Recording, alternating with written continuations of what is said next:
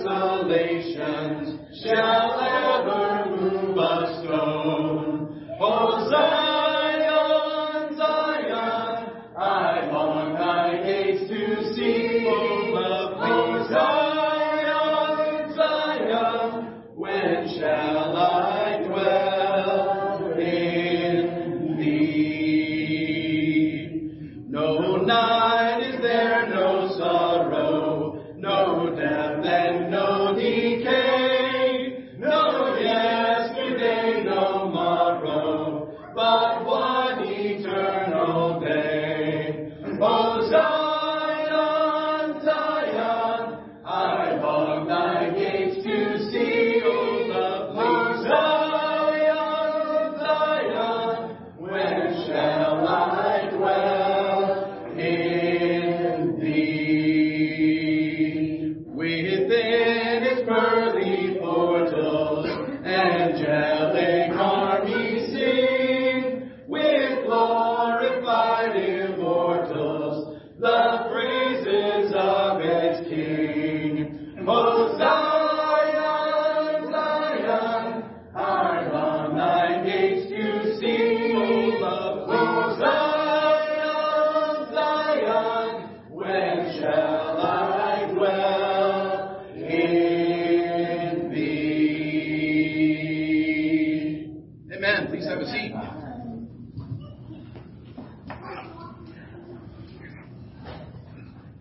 Good morning, everybody. It's good to see all of your faces. I always feel like it's been so long when we have our life team service, and it's been like two Sundays since I've seen all of you.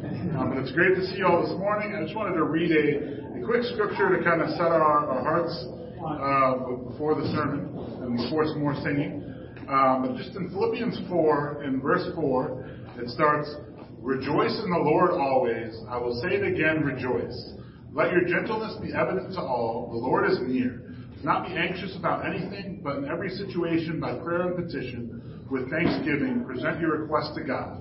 And the peace of God, which transcends all understanding, will guard your hearts and your minds in Christ Jesus. Finally, brothers and sisters, whatever is true, whatever is noble, whatever is right, whatever is pure, whatever is lovely, whatever is admirable, if anything is excellent or praiseworthy, think about such things.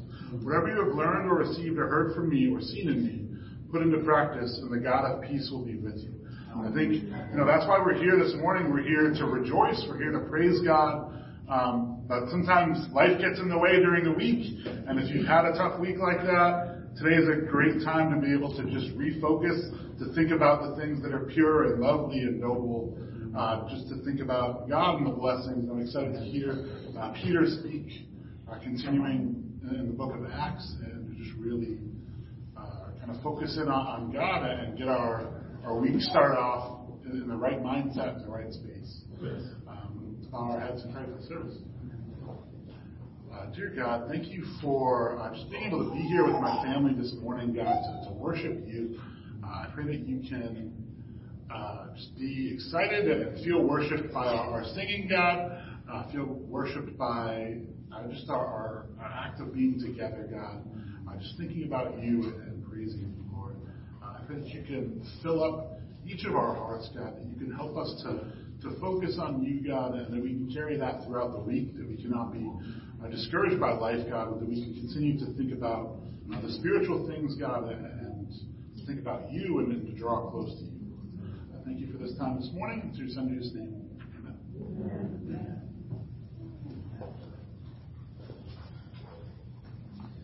Amen. We're going to sing Glory Be to Jesus, number 366 in the song. And by the way, if you happen to have songbooks at home, tucked away someplace, buried someplace, if you could drag those out, that'd be great. We appreciate it when people have their songbooks out and sing along, because if I'm the one supporting all the words, I don't see so well without the glasses. So. We might start making up words for songs here, okay? All right, amen. We'll follow you there. Amen. All right, 366, Glory Be to Jesus.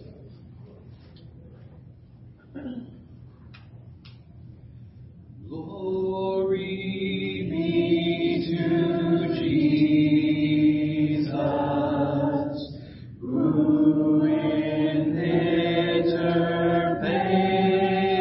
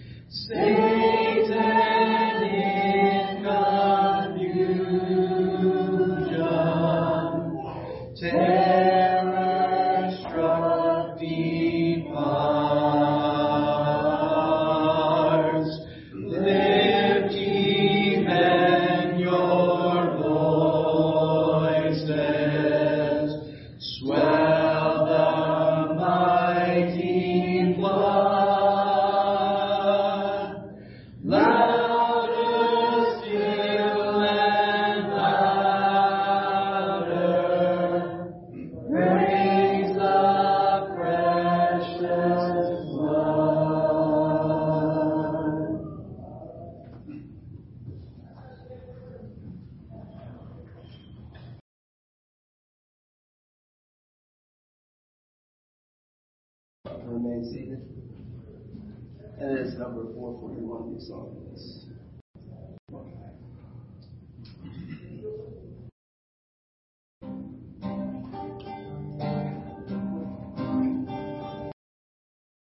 Hallelujah to the Lord. Hallelujah. Sing hallelujah to the Lord.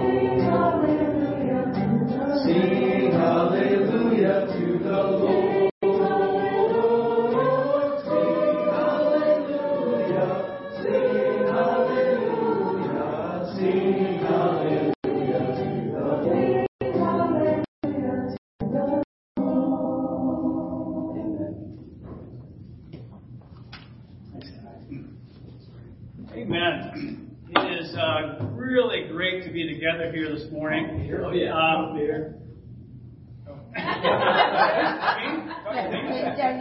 Look around. Yes. This is your family. This is your community. You can actually see each other. You can reach out and touch each other. Yep.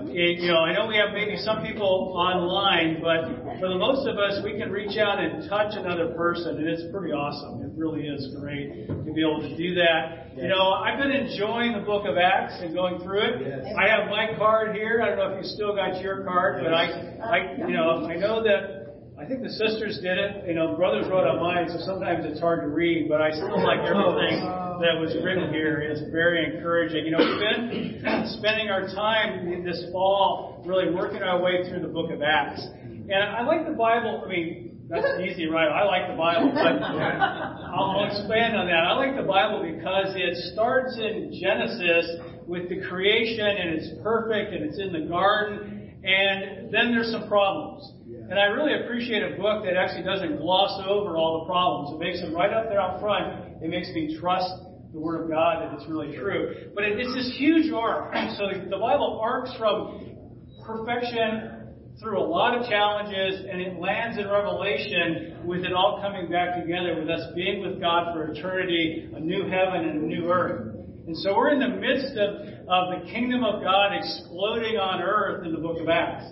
So it kicks off in Acts 2. We've spent a few times in there. It's going to really begin to expand, like Jesus said. It's going to go from Jerusalem to Judea and Samaria and to the ends of the earth. So today we're going to talk about Acts 10 and 11, which is almost to the ends of the earth. We're not quite there. That'll come when we get to Antioch. And the book of Acts flows. So it flows. It starts off, like I said, in Jerusalem. It ends up in Rome. It ends up in really the seat of the global empire of the world at that time. And it goes from being a nation, a religion, a faith that's just for Jews, and to one that's for all people. And that's really the crux of what we're going to talk about today, is that it's really for all people. You know, it's interesting that Luke, when he writes the scroll, he writes Acts, as we've talked about, and two things in there he takes the time to repeat in its entirety. So in Acts 9, which we're not talking about today, he talks about the conversion of Saul, who then is known as Paul. And Paul then recounts that in Acts 26. So it's totally repeating. It's totally replaying. It's sort of cool, though, because in the first one you're seeing Paul sort of in the third person. You know, that guy is getting converted. In Acts 26, you get to see it from Paul's perspective. And so I'd encourage you, when that happens, go back and read it again and just notice what Paul highlights and what differently when Luke recounts that than what Luke originally recounted. I think there's some treasures in there you'll find. We're going to find the same thing today as we go into the other place where there's a repeat in the book of Acts, is in the conversion of Cornelius. So we hear it in the first person from all the players through Luke's eyes in Acts 10, and then we hear Peter recounting it to the apostles, how he viewed it after the fact, how it happened, and we'll see that. And it's also mentioned by Peter again in Acts 15. So he talks about this same time, a third time in the book of Acts. So when I heard that, I'm like, wow, this must be something that's worthy of thinking about and really digging into. And so I've spent some time the last week or two. I've really gotten into using my Audible copy of the Bible, and I can read the Bible, on paper, and I have someone in my headset reading it to me. So it's, for me who's easily distracted, it's through two of my senses, and so that's very helpful. And I can go through it over and over again, so I can just back it up, and then listen to it, through it again. And then I was like, well, this is pretty cool. How about 1st and 2nd Peter?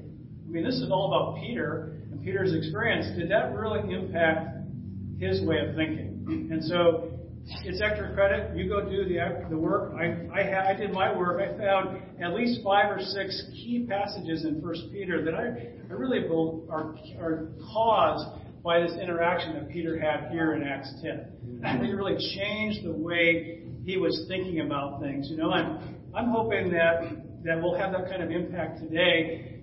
This maybe in your Bible. I mean, it doesn't say, actually in some Bibles it might say this is the conversion of Cornelius.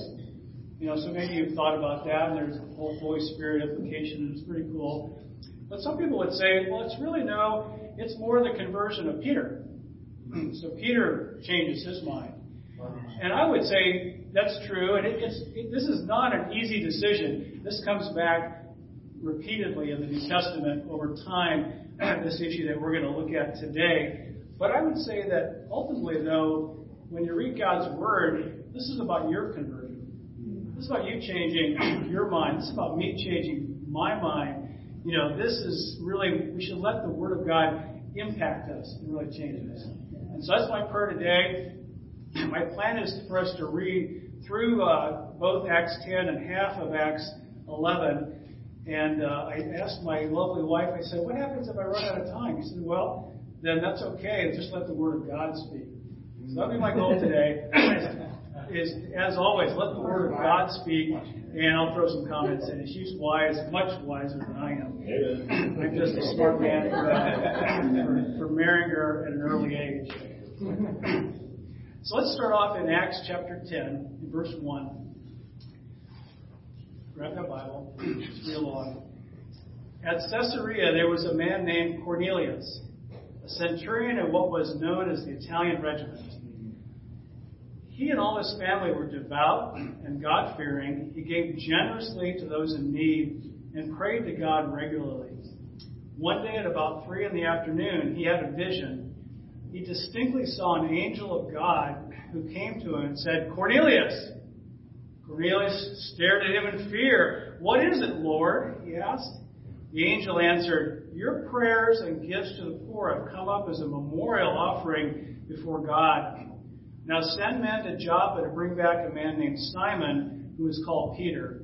He's staying with Simon the tanner, whose house is by the sea. When the angel who spoke to him had gone, Cornelius called two of his servants and a devout soldier who was one of his attendants. He told them everything that had happened and sent them to Joppa.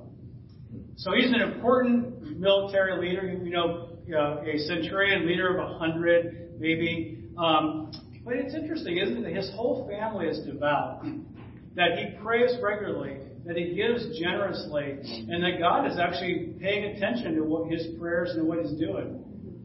To me, it's just convicting when I read that. I'm like, oh, am I doing that in the level of, is wow. And then he reaches out to his, his soldiers and his servants, and they're also devout. He tells them, the story, look, I was praying, and an angel of the Lord came to me and told me to do this. And nobody goes, well, that's whack. Right. If I did that at work, I might get that. That's pretty whack, Peter. But he was able to take those servants and trust them and say, look, here's what God's doing for me, and sent them. You just go, so Joppa is about an hour, a day and a half's walk. When I put it up in Google Maps, it's 16 hours, I think, or 12 hours in Google Maps today if you were going to walk that. So that's about what it was. And so they set off, it seems like almost immediately. Like, you're like, hey, come in. I want to tell you about what's going on. I need you to get on the road and start walking to go over and get this Peter guy. So off they went, continuing on in verse 9. About noon the following day, as they were on their journey and approaching the city, Peter went up on the roof to pray. He became hungry and wanted something to eat. And while the meal was being prepared, he fell into a trance. He saw heaven open and something like a large sheet being let down to earth by its four corners. It contained all kinds of four-footed animals, as well as reptiles and birds. And then a voice told him, "Get up, Peter, kill and eat." "Surely not, Lord," Peter replied. "I have never eaten anything impure or unclean." The voice said to him a second time, "Do not call anything impure that God has made clean." This happened 3 times, and immediately the sheet was taken back to heaven. While Peter was wondering about the meaning of the vision, the men sent by Cornelius found out where Simon's house was and stopped at the gate. They called out, asking if Simon, who was known as Peter, was staying there. And while Peter was still thinking about the vision, the Spirit said to him, "Simon, 3 men are looking for you. So get up and go downstairs. Do not hesitate to go with them, for I have sent them." Peter went down and said to the men, I'm the one you're looking for. Why have you come? Why have you come? The men replied, "We've come from Cornelius the centurion. He's a righteous and God-fearing man who is respected by all the Jewish people. A holy angel told him to ask you to come to his house so that he could hear what you have to say." Then Peter invited the men into the house to be his guests. What struck me, invited him into the tanner's house, right? Be my guest. Oh, in Simon's house, in the tanner's house, right? But, think about it. The men are approaching the house where Peter is staying. And Peter's praying about it. So God has already set into work the flow of people coming from Cornelius to him. And so just the right time, God provides a vision, about eating unclean food and, not calling anything unclean. And so Peter is, after having that vision, and it's odd, later on when he recounts it, he tells all the apostles, he says, "I was in a trance." Like, again, if I came in here and told you guys, this morning, I was having my quiet time and I fell into a trance. You go, Peter's whacked, right? That's called a nap. Not a problem. Let's get some help for that poor guy. He needs some food. He was hungry probably too, right? But he was wondering, he was thinking about it, and so the Spirit saw it and he had a little nudge. So the Spirit just spoke to him directly. Go downstairs, get up first, get up. It's not nap time. Go and do not hesitate. I have sent them. Okay. I guess I can do that. It's happened. It'll happen again to Peter. It's happened before. God just pokes him in the right direction. And I found it interesting. They needed to be in person. It wasn't like, well, can we just write a letter? Obviously, Peter knows how to write a letter and get it said. Can I just send a messenger? That's true. No, he just said no. This situation, God said, no, you've got to go. Okay. All right, I'll go. It's only a 2-day walk in each direction, so just committing, 4 days. By the way, they're unclean people, so I won't be able to go to the synagogue, go to worship God when I get back. Well, let's go hear what he has to say. So, but you think about it, both Cornelius and Peter were faithful in taking the first step. So what was the next step? I don't know. Just go. So first it's Cornelius, send your best guys, go get Peter, bring him back. So he's just waiting, not knowing what's going to happen. Peter the same way. What am I supposed to do, Holy Spirit? Go. Faithful deeds, faithful actions, sometimes you just have to step out. You just have to start the first faithful step. Because faithful steps, they're God-powered. God decides when it's a faithful step. It's not people-powered. It wasn't like, well, I got this great plan for, no, this had not crossed either of their minds. God intervened and said, go for it. Makes me think, what's my next faithful step? What's the opportunity that I'm going to have to take a faithful step for God? Let's keep reading in verse 23 there. The next day, Peter started out with them, and some of the believers from Joppa went along. The following day, he arrived in Caesarea. Cornelius was expecting them and had called together his relatives and close friends. As Peter entered the house, Cornelius met him and fell at his feet in reverence. But Peter made him get up. Stand up, he said. I'm only human myself. While talking with him, Peter went inside and found a large gathering of people. He said to them, you are well aware that it's against our law for a Jew to associate with Gentiles or visit them. But God has shown me that I should not call anyone impure or unclean. So when I was sent for, I came without raising any objection. May I ask why you sent for me? Hear that again. It's a theme, right? What's this all about again? Cornelius answered, 3 days ago, I was in my house praying at this hour, at 3 in the afternoon. Suddenly, a man in shining clothes stood before me and said, Cornelius, God has heard your prayer and remembered your gifts to the poor. Send to Joppa for Simon, who's called Peter. He is a guest in the home of Simon the tanner, who lives by the sea. So I sent for you immediately. And it was good of you to come. Now we are all here in the presence of God to listen to everything the Lord has commanded you to tell us. So we'll find out later that Peter brought along 6 of the disciples from Joppa. So it's Peter, 6 disciples from Joppa, and it's the 2 servants and the soldiers. So somebody do my math for me, that's like 10 people, right? So 10 people taking a day and a half walk, and they literally, boom, and so they're on their way. Do you think they walked in silence? I'm sure there was some conversation going on between all of them. Peter, the local disciples, and then these men talking as they went. Cornelius is expecting them. Well, that's a faithful next step. Because they could have gotten there and Peter could have said, "Who are you?" No way, I'm not going. Forget it. But he was faithful. He believed that God was going to carry out sort of what the Holy Spirit had nudged him to do. So he followed through. He invited out his relatives and his close friends. They're all there together, waiting to hear what Peter has to say. Peter gets there. What's he going to do? Well, he's seen an angel of the Lord. Maybe this is another angel. I'm just going to worship you. And of course, Peter says, "No, get up. I'm just a person. I'm just a man. I'm just a human like you." And then he retells, "Well, Peter, here's what happened. Here's the vision I saw. Here's why I called for you." But then it really struck me. He said, "We are all here in the presence of God to listen to everything the Lord has commanded you to tell us."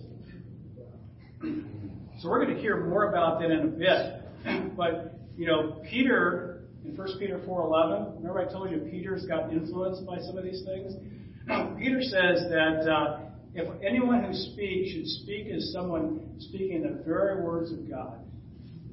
So I guess I have 2 questions for myself is when I sit down and someone's speaking the Word of God, do I take it as the very words of God? He could have done a better job. It really isn't speaking to my situation. No, God. It's God's very words. And then conversely, when you share with someone about God, are you speaking the very words of God? This is just not an opinion or best way to do things. This is from the Scripture. This is God. This is God speaking through me, through you, when you share also the very words of God. It's incredible. Amazing that this Roman centurion was sitting there with all of his relatives, all of his close friends, waiting for God to tell him what he needed to hear. He was very eager to listen to it. Let's keep reading. Then Peter began to speak. I now realize how true it is that God does not show favoritism, but accepts those from every nation who fear him and do what is right.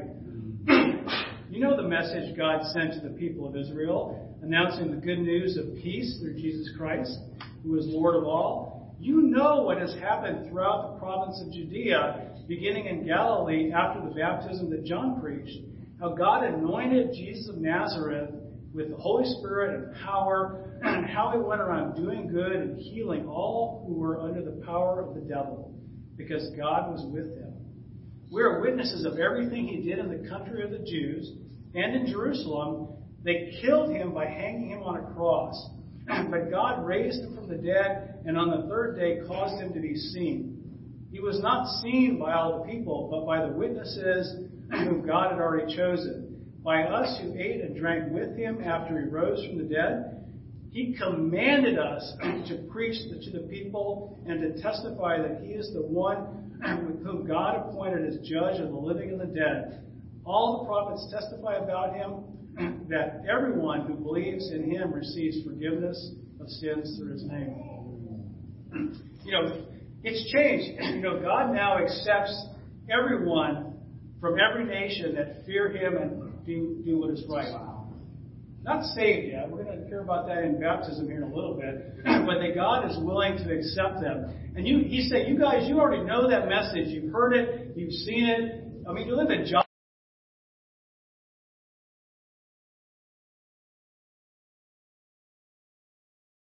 Cornelius is trying to be faithful to God. He just doesn't believe that he's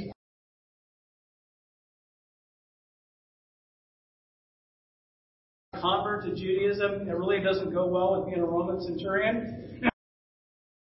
He fears God. He's trying to please him. And yet now, this message, you know what's happened. You know what Jesus did. He went around doing good and healing people. To Peter and commanded him. But wait, didn't he command us? Matthew 28, go make disciples of all nations. At this point, I like to think of it, we're either Cornelius, that we're not yet a Christian.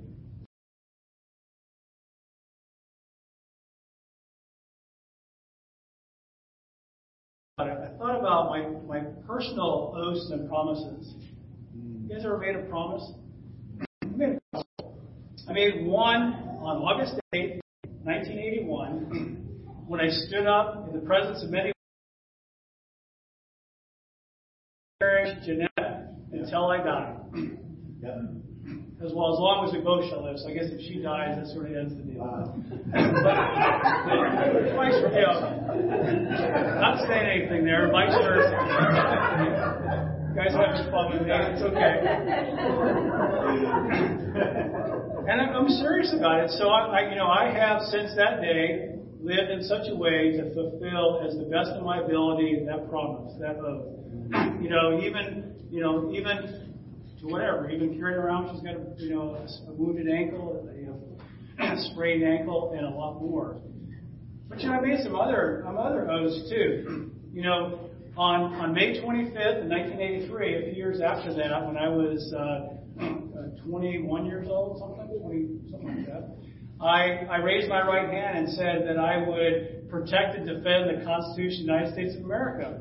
So I was sworn in as an Army officer. And I committed there that I was willing to die for the things that I was responsible for. I'm glad that commitment has expired. So I'm no longer on board necessarily to do that. But it was a serious commitment.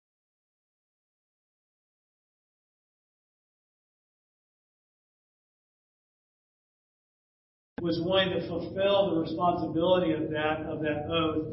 So not only was I going to do it myself, but I was in charge, as we all were going to do that same thing. 4 months, and when I did this to the day. So on September 25th of 1983, I also, in the front of many witnesses, made the decision that Jesus is Lord. And that I died and I was raised to a new life. So again, a commitment that I made to be faithful for the rest of my life. So just like my namesake, just like Peter, I too to go make disciples. I've been basically allowed to do it. I've been allowed to see that Jesus is Lord, that He has an impact on lives. I've seen it in my own life. I know, you may not know, only one of you knows me back before I was baptized here. So I married her so she could tell everybody. No, she didn't.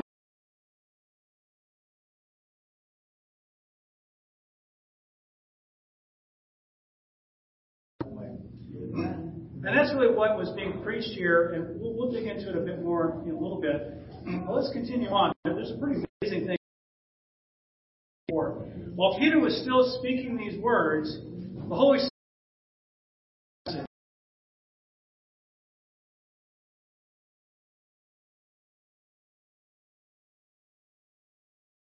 Spirit, had been poured out even on Gentiles, for they heard them speaking in tongues and praising God. Then Peter said, "Surely no one can stand in the way of their being baptized with water.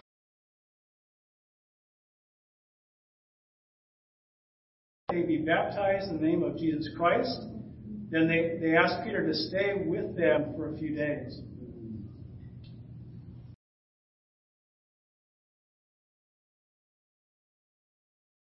Did at Pentecost. The circumcised believers were like, "Oh my goodness, what's going on? We didn't believe that Gentiles could receive the Holy Spirit. We didn't believe that they could be disciples of Jesus. We didn't think that was going to happen." It was almost like it's good that they were there. One commentator I read said, in Roman law it takes 7 people to really attest that something happened. Same way in Egyptian law. Well, how many people were there? 7. There was 6 from Joppa and Peter, so there were 7 folks there to witness this. They saw for real, and they're going to come back later and talk about it. But it was just amazing, And Peter's like, well, I don't think Peter was astonished. Peter had a little intervention by the Spirit back 3 days earlier. And he said at the beginning of this passage, he says, I know that God accepts.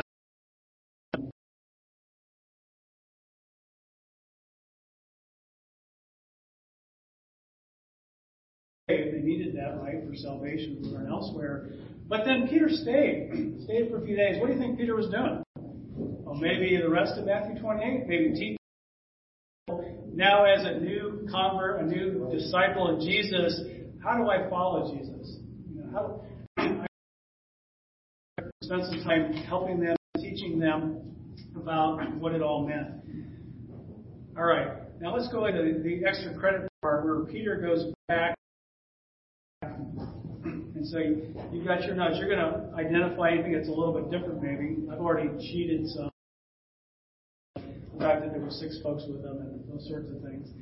The apostles and the believers throughout Judea heard that the Gentiles also had received the Word of God. Wow, they heard pretty quick, right? No social media, no internet, no email, not even any posted mail stuff. So when Peter went up to Jerusalem, the circumcised believers, wait for it, criticized him and said, "You went into the house of the uncircumcised and ate with them."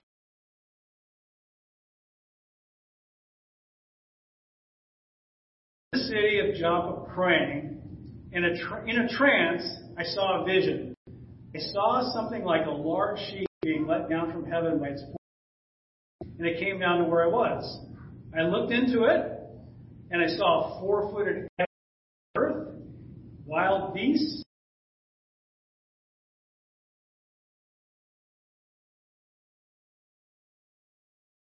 like, surely not, Lord. No way. Nothing impure or unclean has ever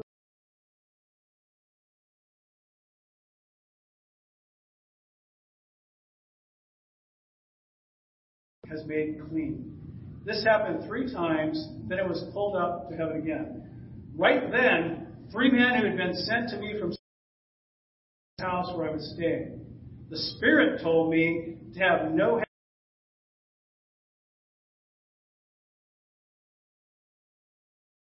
I was pointing to him. These 6 brothers right here were with me. You know, it sounds like he brought them up from Joppa to be, you know, to testify.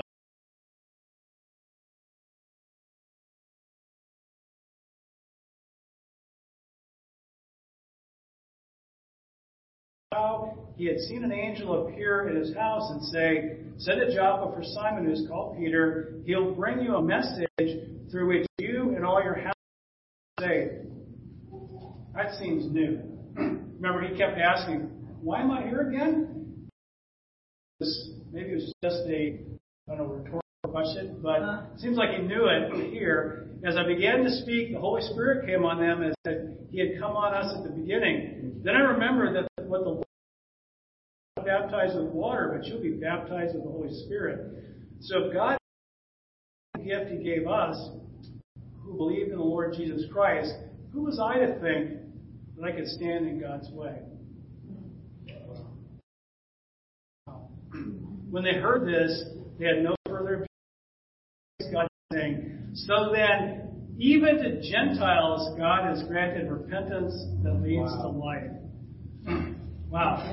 That's pretty amazing, right? To me, that's almost the whole, that's it. That really gets it all in. If you say, okay, even Gentiles get to repent and get to find life. And that's personal to me, because last time I checked, I'm a Gentile. Without this revelation, you know, I'd be in the same boat at best as Cornelius. You know, they brought a message to them that helped them to be saved. You know, the thing that really stood out to me here is that you don't have to be Jewish to be saved. And you think about Peter going, oh, so all those Gentiles, I would say before this, they were what I would call people of interest. Right? They're people of interest, you know, well, if they're one,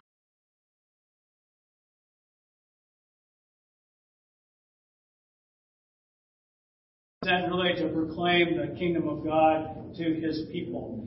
And so now all of a sudden, who his people are just got a lot bigger. It really opened up. You know, that God was giving repentance that leads to life to everybody. You know, Peter captured it in 2 Peter 3. He said, God wants everyone to come to repentance.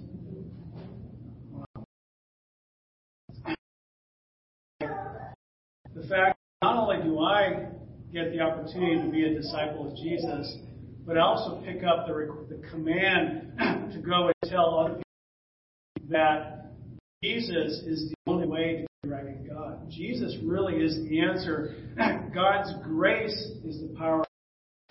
One of my favorite scriptures, Titus 2:11, says that the grace of God teaches us to say no to ungodliness. It's God's forgiveness that allows me to change. Not my hard work or my discipline. Those are helpful at times. But really it's the fact that God, through Jesus, forgives me and lets me be free.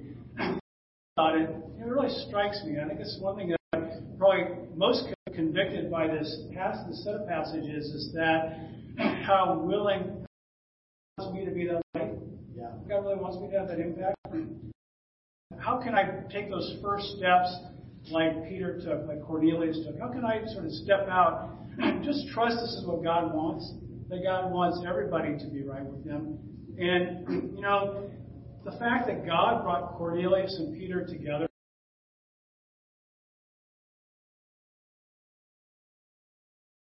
to hear him and have a relationship with Him. Peter, is impacted and just told by the Holy Spirit, go here and do this. And he wrote later in 1 Peter 4, if you speak, just do it.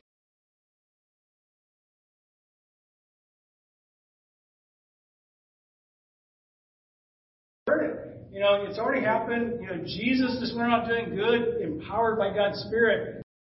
Boom! The Holy Spirit comes and the rest is history. It was just taking those first steps, but it was God that really started bringing people together, connecting them with each other. Great words of God. And the fact that Cornelius and Peter were prepared in advance. Think about that. Cornelius, there's a lot of things that happened to him. We don't know all of them. We know a few. We know he was devout. We know he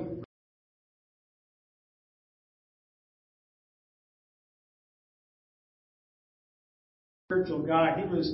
He made himself available to the Holy Spirit. And Peter, you can't stop with his preparation. 3 years with Jesus, bad day, a really bad day, denies the Lord. He gets reinstated. He learned a little bit about reconciliation there. He goes.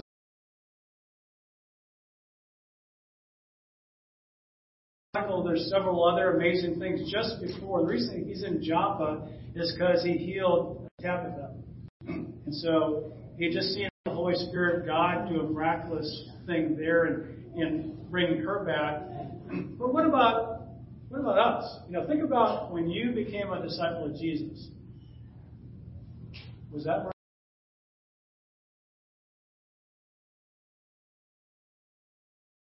right? I hated Christians. I wanted nothing to do with Christians. I couldn't stand being around them. I thought they were annoying. The one or two times that Jeanette drug me to church, there was songs. There's songs we sing now that I like now that I hated then. I'm redeemed. I'm tired about hearing that you've been redeemed. I was probably the least open person that I know. I felt I was a lot like Saul. When I became a Christian, Jeanette went back and told her friends who knew me before, and they felt like I was Saul. Are you sure he's really a Christian? We're not really sure. And so we actually made an extra.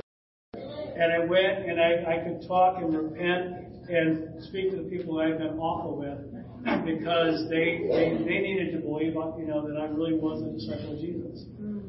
So it was really miraculous. God was working there. It happened to me this summer. I got an email past.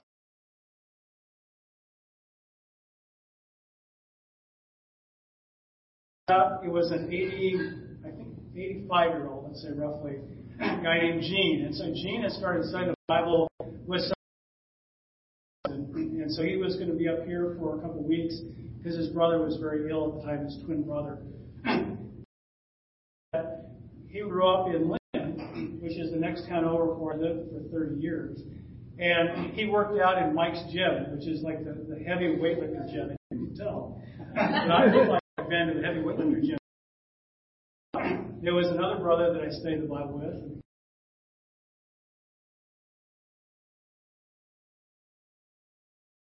A number of times working out, doing massive sets of curls with my little weights. And so I had something to connect with Gene. We just talked, hey, you were at Mike's gym, me too, and we were able to, God had prepared that 25 years ago to give us a connection, and a lot of other things along the way. And it turns out Gene is now part of one of my best friends' family groups down in Boston. So he's really well connected. It was great to have that opportunity, but God had used me as a small piece in that. And it makes me think about what Peter said about how polished waters, basically, but God is the one that brings about the growth. We all have our own little piece to do in things, and I guess what my challenge for us, for me, is that we've got to start looking and see how God has already started working in our own lives and the lives of other people. And I think if we don't do what the Holy Spirit said, get up, go downstairs, don't hesitate, just play it out, just go as if it really is truthful, is the faith. And if you do that, then you're going to start to see how God really can work. God really can work through me.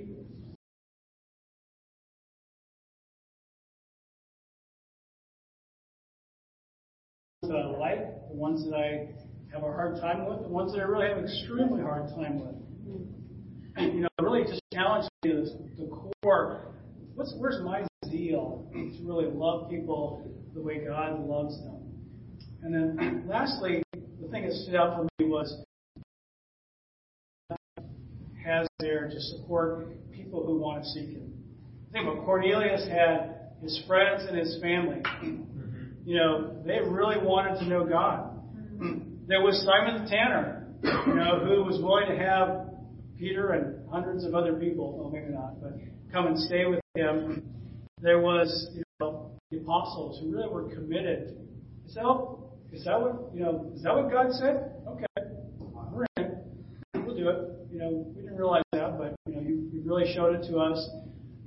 That's the way it ought to be. 1 Corinthians 3, we are God's co-workers. It's awesome. Yeah. I'm God's co-worker. I'm not my own. I'm not an entrepreneur in this. I am a fellow worker with God. And so are you. We're working together in this. It says that we can no longer live for ourselves in 2 Corinthians 5. As He died for all, that those who live should no longer live for themselves, but for Him who died for them and was raised again. That's pretty amazing. Think about to live for Him, to be called like the Peter and the Cornelius brought together to bring about the truth of the new life.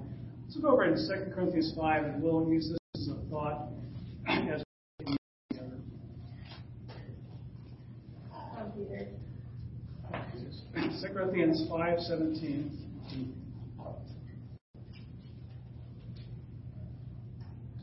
Therefore, if anyone is in Christ, the new creation has come. The old is gone, the new is here. All this is from God, who reconciled us to Himself through Christ, and gave us the ministry of reconciliation, that God was reconciling the world to Himself in Christ, not counting people's sins against them, and He has committed to us the message of reconciliation. We are therefore Christ's ambassadors, as though God were making His appeal through us. We implore you on Christ's behalf, be reconciled to God. Let's pray. Father, as we come to you right now, we are so grateful that we have the opportunity to be reconciled to you, to be forgiven by you, to have the blood of Jesus cover over all of our sins, and give us a new life, Father, in you. We're so grateful that you're not just a giver in this ministry, but you allowed us to join in with it. That we really can, like Peter, be ministers of reconciliation. That we really have what makes a difference in this world, the truth that comes from the Scripture. Thank you for loving us. Pray that as we take communion, you really help us to connect with you right now, to really just feel the love that you have for us, but most of all, that we really see with clear eyes how the Holy Spirit wants to work in us and through us. God, we love you. Just thank you for this time together. It's in Jesus' name I pray. Amen.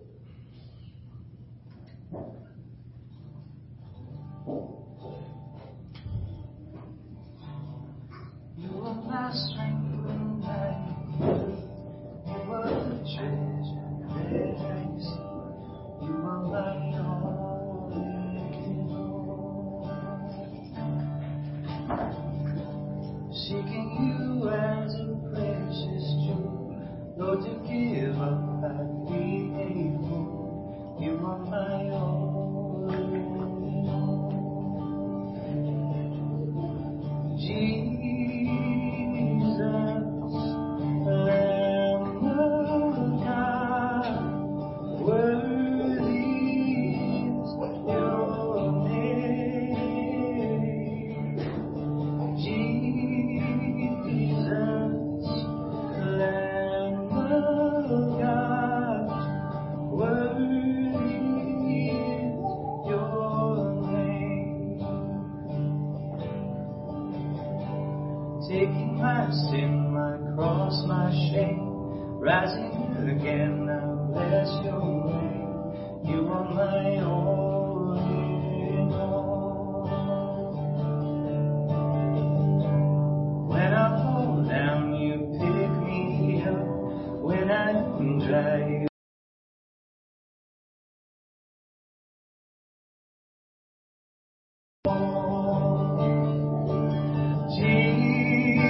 Jesus, Lamb of God, worthy is your name.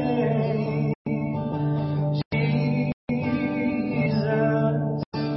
Lamb of God, worthy is your name. Worthy is your name.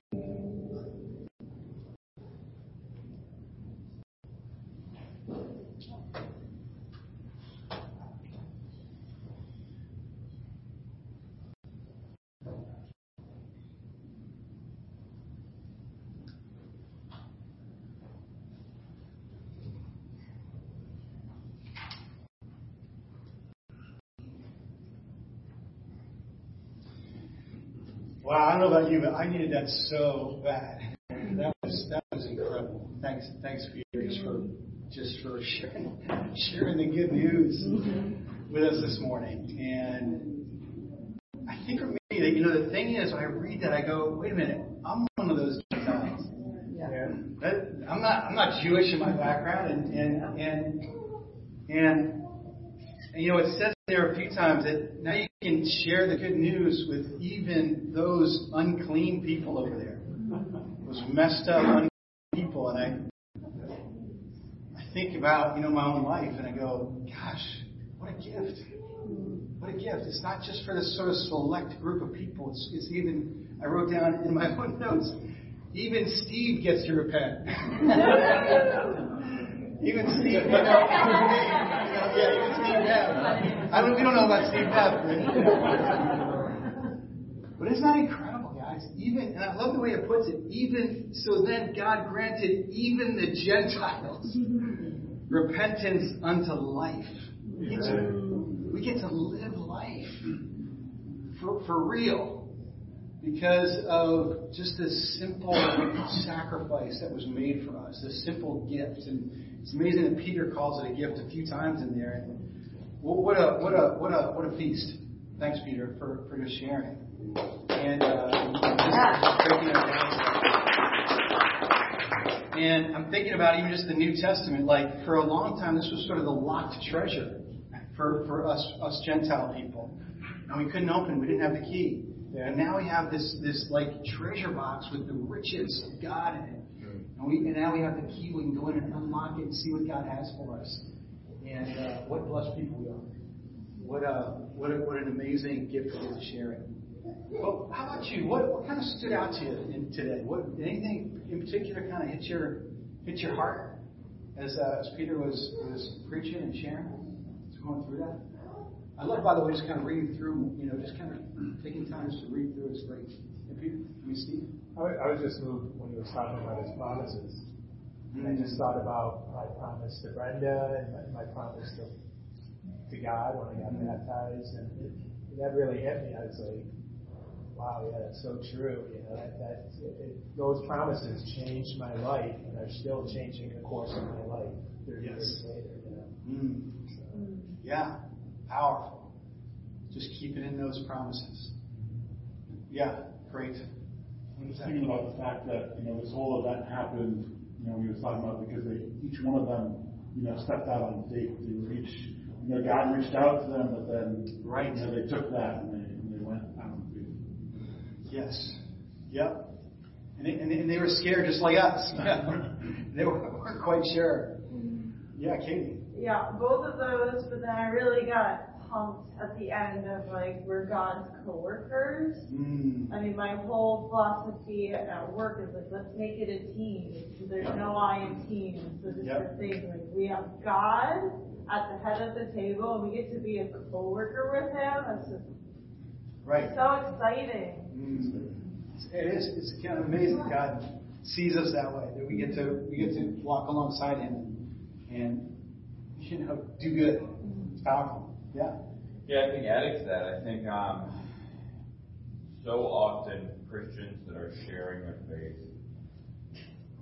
come across as judgmental. And Christians are seen by society as that judgmental person. But I mean, literally, it's no, I'm the messenger of reconciliation. Like, who cares what you've done? Right. Be reconciled. And how does that? Yeah, that's a super encouraging message. And we should be praised by those around us. If we were truly heralding that message. Yeah. Reminds me of that generosity principle we talked about a few weeks ago, that God starts that. He gives generously without finding fault. And He's not judging, He's not condemning, He's giving. And it's such an expression of that we read about this morning. It's great. I think it's awesome to see that we can have our notions of what it means to be a Christian, then God steps in and challenges that. And He goes, but I also love all of these people, and I'm going to change your mind. And, sometimes we should take the time to step back and go, why do I believe this? Yeah. What is God really saying in these situations that is supposed to teach me? And then apply them, to have somebody who's a hero of faith like Peter, to be told, you need to change your mind.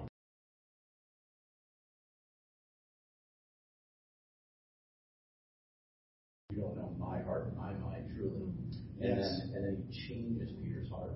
I just love seeing that. I love seeing people's hearts change. Yes, true. Yeah. I just love that point that you made along those lines. This is about my conversion. Let the Word change my life. Right. That was interesting too. How many times does God go to Peter in that vision? It's 3 times. Are you sure? Right. Are you sure? But I wonder too if He's reminding him of the root. Yeah. There we go. Because Jesus asked him 3 times, "Do you love me?" And it's kind of like that theme, right? Coming back to go, "Hey Peter, let's put these worlds together. Who you are, who I am." It's just incredible. Yeah, Brenda. So funny, I asked you to go, why did you do it 3 times? Right. And now I know. Take hope for granted. And thinking back to, being a Gentile, and just sort of thinking about what it feels like to have no hope. Wow. And, I see people, I take care of people, I work with people, and I'm like, I have no hope. And just to feel that weight, and then, but also have that gratitude of, wow, I get to have hope. Yeah. So it's just a really good reminder not to take hope for granted. So true.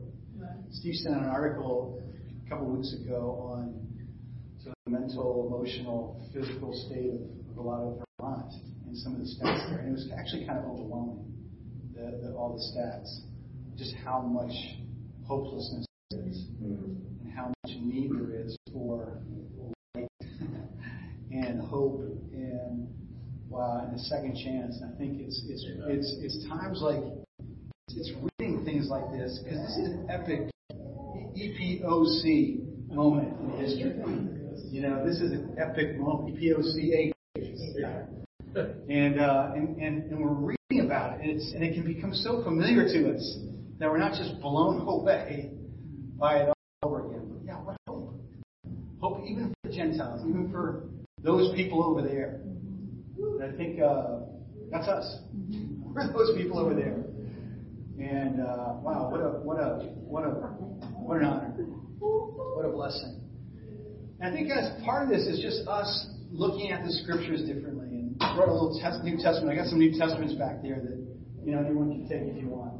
Guys, is there anything more valuable on the whole face of the earth than this? I mean, if I had $1 billion bill up here on the podium, it wouldn't even be close to the value of this. Yeah. There's good news in here for eternity, and God is reaching out to us. And so let's respond. I read a quote this morning that says, "Everything you want is on the other side of fear." And I thought, wow, that's so true. Everything I want, there's always fear between me and that, and really going for it and stepping out. And if I'm all about sort of avoiding that fear, I never get to that. Wow. But if I'm willing to kind of face into it, as we see Peter doing, 3 times needing to be, convinced and persuaded, there was us. Isn't that crazy? There was us on the other side of that fear he was facing. Like, we never would have heard the good news if it wasn't for what we read this morning. Because we're Gentiles.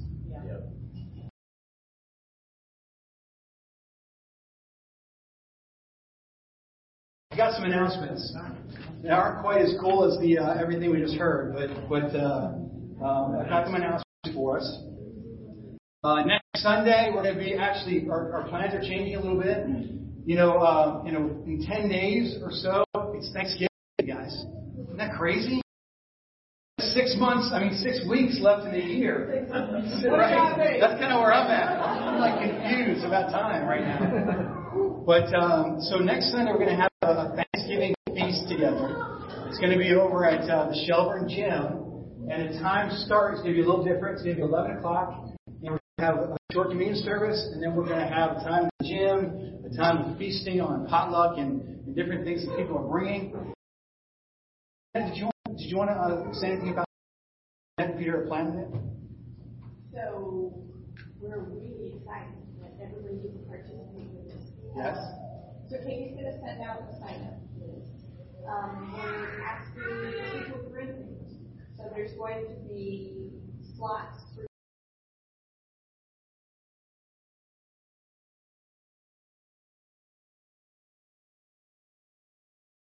everybody gets to participate in eating, feasting, and then the entrees will be for 6 people. They'll all be on the sign-up list, and just really looking forward to a great time. It's going to be great. It's going to be great. Sign up as soon as you can. Get that out. And so if we could sign up for that, and we'll have a great time feasting on some fun and some food and some fun. And then also we've got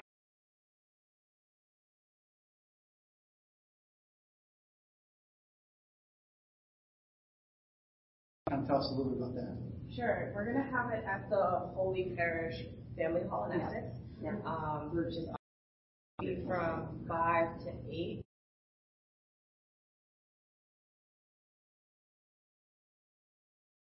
It's going to have something to do, and we're also going to see if we can donate some gifts to the family room. So I'll send out an email to detail more if it's going to be toys or if it's going to be kitchen supplies. But it'll be nice if the family would chip in and so we can give.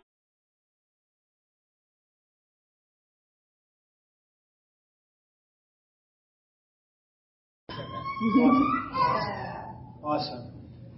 We do have some needs out shortly as well. I don't want to overwhelm you with calendar items. And I did want to just make a quick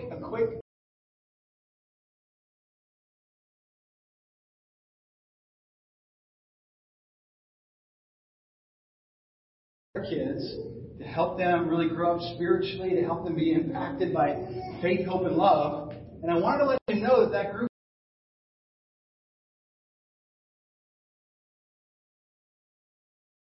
children's ministry. Some have asked about that a little bit, and I think there's an incredible opportunity that we have as a smaller community. Is that we're not just sort of to another room, right? As we can hear them actually right now, in the back.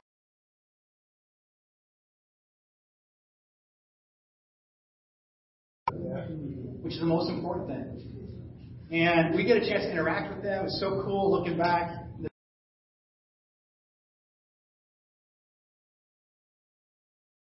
You know, there's Hero, who's sitting in the back overseeing, what's going on back there. But these kids are growing up sort of in this sort of culture.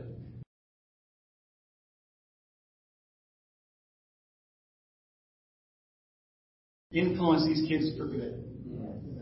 Isn't it interesting that Peter's message is different than his message was to the Jews in Acts 2?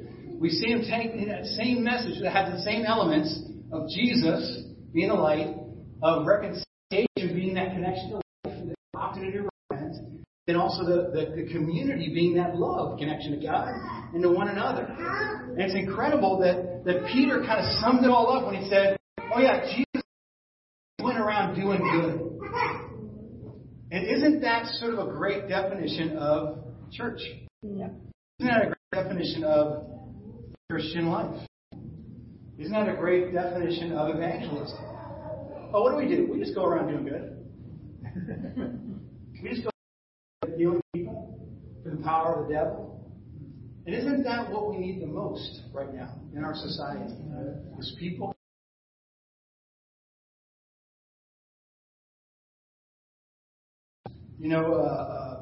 care, genuine love. They're home last week, or a couple of weeks, a few weeks back, but they're already, they gave out a bunch of invitations for a big bonfire over their place, and they're just trying to love their neighbors as themselves. And I think we have an incredible opportunity for our kids, incredible opportunity to do that out in our neighborhoods. But let's be described that way, going around doing good. I have one last announcement. And that's that today on the calendar is our special missions contribution. Now, I don't know if you remember that or if you knew that. But there's so many stories in this room of people giving generously to the work. When I was 18 years old, I was in a yellow Jeep traveling around the world, traveling around the U.S., living in youth hostels, living out of the back of my Jeep, eating rice cakes, trying to figure it all out. And I went from job to job. I worked at Disney World. I worked at a ranch out in Colorado. I was in New Orleans for Mardi Gras. It's kind of like this 18-year-old out there trying to sort of find God. Well, I found him at a Bible talk in Boulder, Colorado. Right in God's country in Colorado. I wandered in through some friends that had actually moved to Boulder and actually become Christians.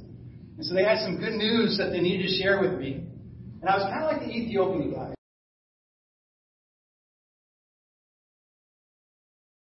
I went in, and just like he said in there, he said, hey, what's going on here? I don't really understand.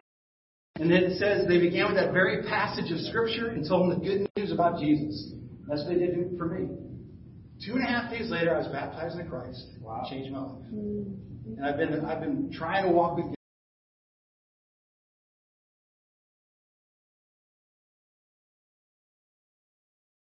Yeah. And I'll never forget when I was there, guys, that they said, oh, yeah, I was trying to figure out where to go to college. And I got accepted to Boston University, to USC, and somewhere else I can't remember. Where else?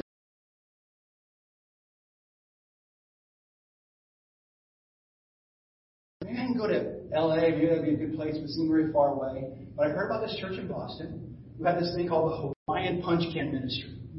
And basically what it was, in Boston, they had people who would set it at a Hawaiian Punch Can, which was an old can that was about this size. They would maybe decorate it with stuff going on around the world. And they would say, hey, how would you like to financially support the team that's going to be going out to Lagos, Nigeria? Or the team that's going to be going out to Tokyo? Or the team that's going to be in these different places.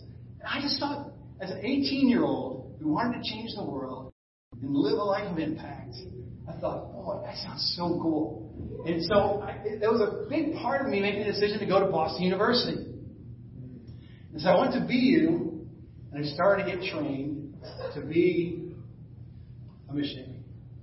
And that was basically just starting to be an assistant Bible talk leader as a freshman. I was so excited to become an assistant Bible talk leader with Jim Blau in my Bible talk as a freshman at Boston University. And it just started I don't know, it just started feeding this fire in me to change the world. That wow, my little life, God heard me calling out to Him when I'm traveling around in my Jeep. He heard me. He responded to me. He said, no, Steve, I got great plans for you. You're going to go around the world. And if I had known what He had planned for me at that time, it would have blown my mind. But I kind of see it a little bit. I kind of feel like God has a big vision for my life. And I want to take hold of that. And a lot of it was, it came true for me as I went to places like Warren Towers at Boston University with good news. I'm going in there sharing my faith. It didn't have to be in another country. It was right there in the dorm room next to me.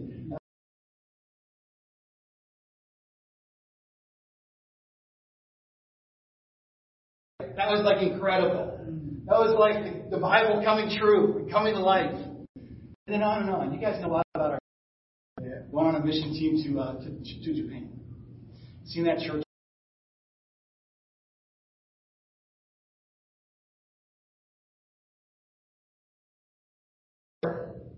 It's very simple. It's just Jesus went around doing good. And it's good news, great joy for just our little group. Or just a little race, one little race. No. It's good news of great joy for even everything. It's incredible. And so we get to share in that financially. What we want to really encourage people to do, we kind of have this idea of, let's give 10 times or with a contribution. And that's just kind of a little bit of a guide. If you give less than that, it's fine. If you give more than that, that's fine. But it's more just saying, hey, this is taking the gospel to other places. It takes sacrifice. It takes people being willing to get on, to get out of their comfort zone, go over to the neighbor next door and go, what's your name? And that takes guts, doesn't it? I wanted to start a Bible talk in our home, in our apartment, because there's so many people over at Woolen Mills that we don't know yet. We kind of pass them in the hall, we say hi. So we're going to start a Bible study in our home. And it's just a simple thing. That changed my life. I know it changed a lot of your lives. And it's not hard to do. You should say, hey, come on over. It's pie night, and we're going to have a Bible study. Or come on over. It's hot wing night. We're going to study the Bible and eat hot wings together. Or come on over, and it's make your own Sunday night, and we're going to, whatever it might be. But you go over, and you have people come over, and you don't really know what to lead, but it's as easy as this. Just kind of take your Bible, open it up, read this passage.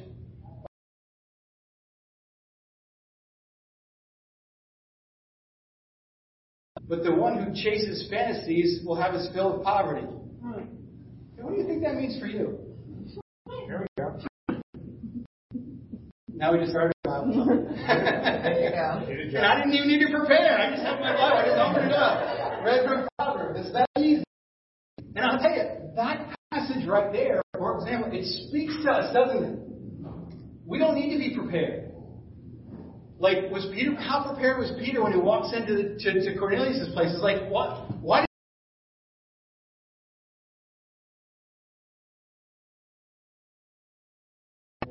You just speak in the very words of God, like you talk. And so the incredible thing when we do that in our own home, and we make that sacrifice to reach out to our neighbors, and we see God work through it, it changes people, but what changes most? Us. Yeah. It blows our minds that God could use even Steve Schaff to help somebody else know God. Wow. Like he says, blows our minds. So here's the thing. I've got a few, you can slip back in the back table. I've got some New Testaments back there. Take one if you want to read it yourself, or take it if you want to give it to somebody else. I've got some maps back there of our incredible state of Vermont. Vermont Dreamin'. We've looked at this at some of the 24-hour prayer chains we've had. I've got a list back there of 70.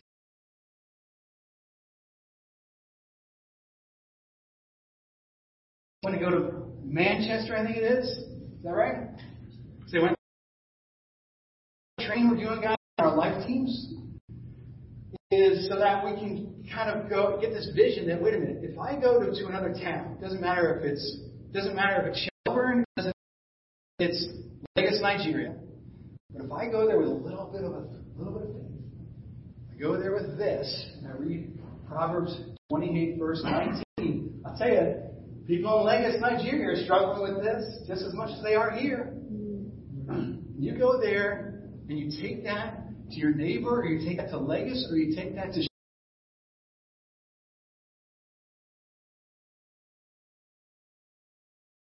where do you want to go in Vermont? With that little simple seed of that's what's going to change Vermont. A lot of people we're giving a lot of our funds towards right now is training us in this vision and in this idea and this good news of how we can actually go and be the Peter in someone else's story. And so that's what we're giving towards. And so as we give in our special missions, and it's not just today, it's we want to just kind of set aside between now and the end of the year to give what we can, give generously, give a little bit where it hurts, where you're kind of going, oh, okay, I felt that one a little bit, and I'm giving towards something that's a priority in my life, something that I'm committed to, like Peter talked about, and God is pleased with that. It doesn't really matter the amount. It really more matters sort of the heart that you're giving it with. And so we've got that back there. We've got love one another, building authentic community, little worksheets back there. And then I've also put some packets back there called Good News 101. And where this starts is in Acts 2. It talks about how to share the three parts of good news on Jesus, reconciliation, community. It's what everyone is longing for. Light and life and love. It's what everyone's searching for. Well, how do we sit down and talk to someone about that? Well, that's where this starts. It starts Good News 101, little outline from the book of Acts chapter 2. And then it goes right into how do you study the Bible about light, about Jesus. And it talks about, starting in the book of John, starting in one of the Gospels. And I really want to encourage us to take one of these packets, not because this is a manual that we all have to go through, but because it's a helpful group of studies to be able to go, okay, what am I going to talk about today? And to be able to go, it talks about the cross, it talks about the account of the crucifixion. There's a lot of really good stuff in here. So that's for all of us if we want to take that on our way out. Anyway, I think my part was longer than Peter's. Sorry. Thank you, Steve. So we're going to have one final song, and then we've got another little special song after the final song. Right? Yes. Okay. Love you guys. Let's go ahead and stand up. Close things out. Amen. We're going to sing song 731, Soon and Very Soon. Soon and very soon, we are going to see the King. Soon and very soon, we are going to see the King. Soon and very soon, we are going to see the King. Hallelujah, hallelujah, we're going to see the King. There'll be no more crying, no more crying there. We are going to see the King. There'll be no more crying there. We are going to see the King. No more crying there. We are going to see the King. Hallelujah, hallelujah. We're going to see the King. There'll be no more dying, no more dying there. We are going to see the King. There'll be no more dying there. We are going to see the King. No more dying there. We are going to see the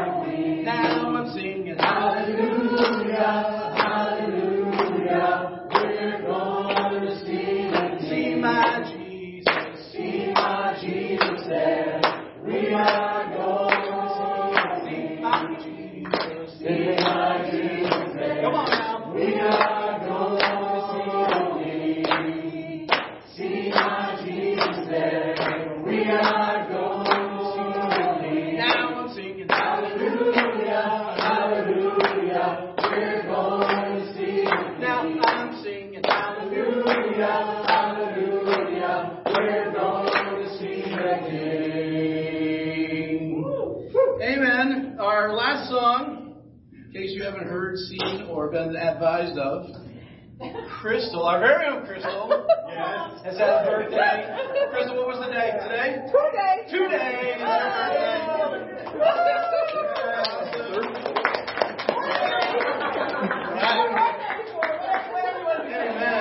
Happy birthday to you. Happy birthday to you. Happy birthday, dear Crystal. Happy birthday to you.